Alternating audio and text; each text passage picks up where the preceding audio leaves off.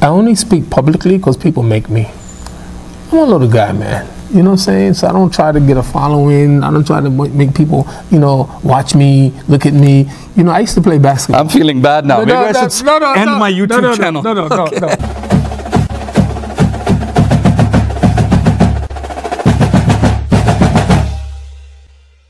Assalamu alaikum everyone, welcome back to That Canadian Brother. I'm Sadat and I'm here with a very special guest, which is Imam Siraj Wahhaj from Brooklyn, New York. I would say at least all the Muslims above the age of 20 or above the age of 25, with all due respect, everyone knows who Imam Siraj Wahhaj is. As Sidi Arif was mentioning, there was a time in the 90s when we didn't have big conferences here, and we'd take a caravan of cars, you know, university Muslim students. We'd go to Kansas City, Chicago, wherever Islam was happening. I remember that. Yes, and always you were the featured speaker that we were looking forward to. Just one of the guys. Just one of the guys. Alhamdulillah. So, Imam, I've been watching your videos on YouTube. There's so many different issues and topics that you've covered, and I thought, if I catch Imam Siraj, how can I do something a little bit different, a little bit offbeat that hasn't been done already? Right. So I did tell you about the word association game. Yes. And the rules are, you know, you can pass if you really need to, but a 1 to 2 word answer would be appropriate, perhaps. Coffee. Airplanes. I know. See, you're shocked. You have no idea the association. So when I say airplane, you're like, what are you talking about? Coffee, airplane, what? There's a logic behind it. Yeah. Like to hear it? Yes, please. Yeah. Is that the only time that you drink coffee, perhaps? There was a time, that's the only time I drank coffee. Okay. Never drank coffee in my house. But I went on a plane, and I think one of the first times outside of my house, I drank coffee on the plane. For me, it would be airplanes and V8. You know the vegetable V8 drink that they give? Yeah. White. Black. Okay, that was an easy one, yeah. America. Home. Canada. Second home. Very nice. Brooklyn. Home. So I'm sorry. Toronto. Very beautiful place. YouTube. A lot of information. Farrakhan. Complex. Alcohol. Alcohol, tremendous problem.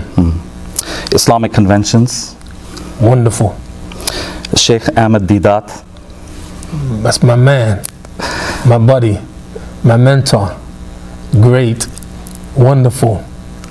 You shouldn't have used all those words up, because the next one you might want to recycle, Imam W.D. Muhammad. Great and wonderful. Books. Love them. Movies. Interesting. Computers. Useful. Imam Siraj Wahhaj. A regular guy. Okay, so Imam Siraj, I've always had a bit of an interest in the history of Nation of Islam and in the story of American Muslims. And there's already lectures of yours already that have been uploaded to YouTube, previous lectures in which you've talked about the transition from Nation of Islam for yourself to the more mainstream Sunni Islam. But in all the books that I've read and online internet searching and stuff, I've never been able to find a photograph of this mystery man named Jeffrey 12X. Right. Just to fill the viewers in, Jeffrey 12X was the name that Imam Siraj Wahhaj used in his years during the Nation of Islam. Right. So we have pictures of Louis Walcott, is it? Walcott. Walcott, that's Louis Farrakhan. Right. We have pictures of Malcolm Little. Right. We even have photos of Master Fard Muhammad. Right. And not to compare, but we have photos of Houdini. We have photos of Rasputin.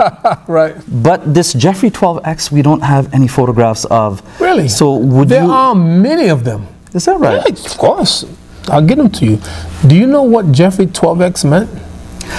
I understand the X representing the unknown, and I think 12X is because apparently there would have been 11 previous Jeffreys who already used the name Jeffrey Only X. in New York. That's how it happened. So I was Jeffrey 12X, which meant Jeffrey 12X Kiris was my what we call slave name. Okay. That means I was the 12th Jeffrey in New York City to join the Nation of Islam.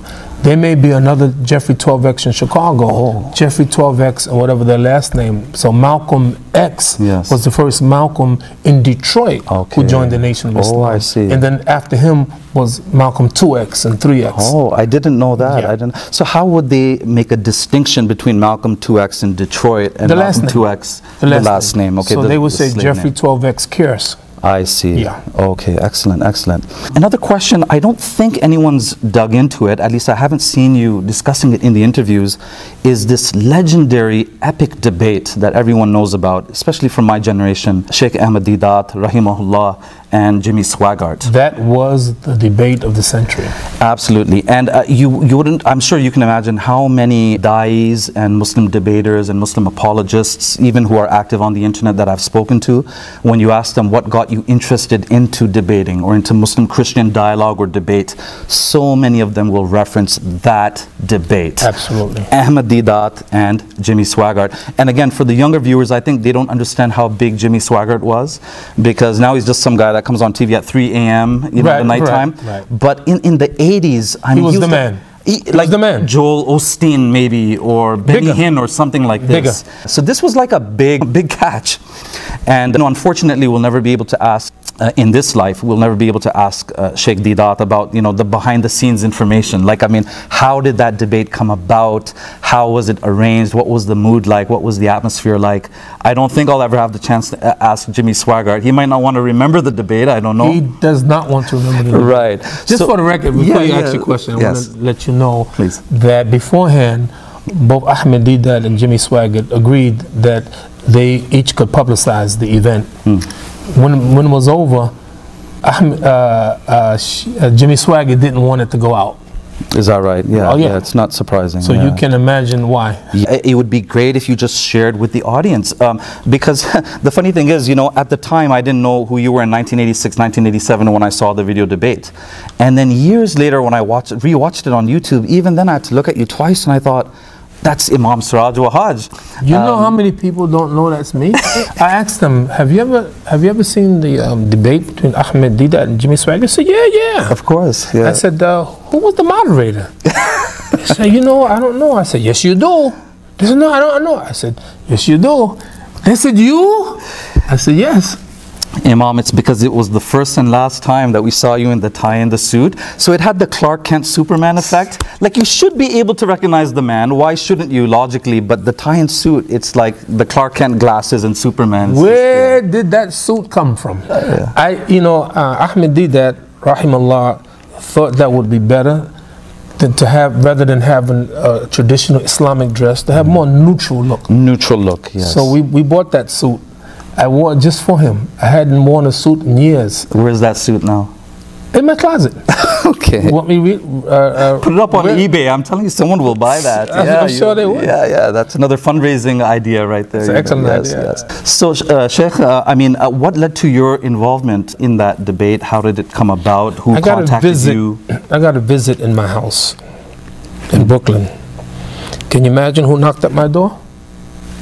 Take a guess. Sheikh Ahmed Deedat? Ahmed Deedat. Wow. He came to my house for dinner, and he was actually going to stay with us, him and his son Yusuf. And he told me about what he wanted to do, and he wanted me to do it. He wanted me to moderate it. He thought I would be the best person to do it. And of course I did. Ahmed Deedat was a great inspiration for me. When I first heard him, I was amazed. A powerful speaker, very powerful man, a man full of confidence. The first time when Ahmed Deedat would debate the Christians, we didn't have the right idea. Well, like most Muslims, like, we went to go see Ahmed Deedat beat up the Christians. That's not the right spirit, right? Yeah. But that's the way it was. We respected him, and at that time, people, evangelists, would criticize the Muslims. And so Ahmed Deedat would be the one to defend the Muslims, and and that's where it began. So he asked me to come, Louisiana, and I did, and that wasn't the only debate that I moderated. For Sheikh Ahmed Deedat? For Sheikh Ahmed Deedat, yeah. But were the others videotaped or televised? It was. It was videotaped. I'll try to get it for you, but it's somewhere in California. He had a debate with a well-known evangelist. I can't remember his name. Excellent. And what was the mood and atmosphere like? Because I imagine being a Muslim at the time thinking, no way our Sheikh is going to debate Jimmy Swaggart. I mean, it's just such a high profile thing. What was the mood like during, after? Was it kind of a celebratory mood perhaps afterwards? Or? It was, you know, Ahmed Deedat had gotten a reputation as a man of great confidence. See, what he did is instilled into the Muslims confidence. Here's a man who knew the Bible. Yes. And can field the objections from their own book. So when Ahmed Deedat came, it was like anticipation. It's going to be this great debate, and it was.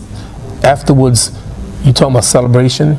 There was celebration throughout the country because this man Ahmed Deedat was our champ. He was our Muhammad Ali in the debate. Yes, absolutely, yeah. Absolutely.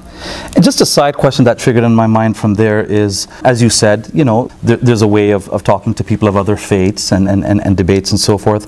But even today in 2020, with all the Islamophobia that exists, and especially in the US, you know, is there still a role for, you know, bad cop, good cop, bad cop? Is that dynamic, do you think, a good one? Over the years, and I've had this discussion with Ahmed Deedat, I think we would do it differently now. There's no more bashing, but sharing. More like Dr. Jamal Badawi. Right. He doesn't try to get your opponent down and beat on them. So it's a different style, it's a different time. Right. And during that time, there was really a lot of criticism against Islam, but in a very harsh way. So I think Ahmed Deedat met that, right? But I think now we would do it differently. Right. It's not trying to knock out your opponent. No. Maybe there was some of that then. Yes. Ahmed Deedat was a tough guy, you know. Yes. He was a tough guy. Yeah. And I think that breathed a lot of confidence, though, into Muslim youth as well, too. Yes. And just a final question on behalf of the viewers would be, why don't you start your own vlog, you know, which is, you know, making videos that get uploaded once a week or every couple of weeks to YouTube. People would love to know where you're at, what you're doing. You're right. But I'm a low-key person, believe it or not. I only speak publicly because people make me. I'm a little guy, man. You know what I'm saying? So I don't try to get a following. I don't try to make people, you know, watch me, look at me. You know, I used to play basketball. I'm feeling bad now. Maybe I should end my YouTube channel. No. Yes. Let me tell you something, yes, right? Yes. It's a difference, right? Yes. I played basketball for my college at New York University. Yes. That was pretty good. I was a great shooter, outside shooter, and a tremendous defender. We're different from the folks now.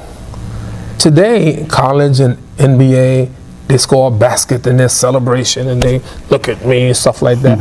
We never did that. Right. When I scored the basket, I'm supposed to score a basket. Yes. And after I scored the basket, I ran and played defense. Yes. No celebrations. Yes. That's the way I am. I'm like low key. Yes. I really am. I'm low key. If people ask me, Imam, we want to do a video of you, I do it. But I don't, my secretary is good, may Allah bless her. Yes. She makes me do this stuff now. Yes. She even records the khutbahs and stuff, and I have meetings with very important people in the city. She comes and she tapes it and she posts and stuff like that. Yes. I'm like maybe still in the 20th century. No, I think that's very wise and mature advice that everyone, including myself, has to hear, but especially a lot of the youth on social media. Look at me, this is what I ate for dessert, and all that, Facebook. I think, well, I do think that's too much, but I do think there's good in sharing things of value. Yes. You know, and we pray Allah subhanahu wa ta'ala would benefit the people if we do something like that, then may Allah benefit us. Amen. I'm not saying that I won't do it in the future. Allah knows best. Yes. But I'm not inclined to do it. I don't like, you know what I'm saying? Yes, which is a good quality. Because you asked me to do it. Yes. Right? Yes. I'm only here right now because you asked me to be here. That's right. And on that note, Jazakallah khair for your time. You've been very generous and very gracious with your time. And I appreciate it very much. May Allah bless you and your family always, your progeny always until the day of judgment, and kindly remember us in your du'as as well too, because the prayer of the traveler is always accepted. And thank you. My pleasure, Sadat. May Allah bless you and your family and the work you do. Thank you so much. Thank you, Imam. I really appreciate it.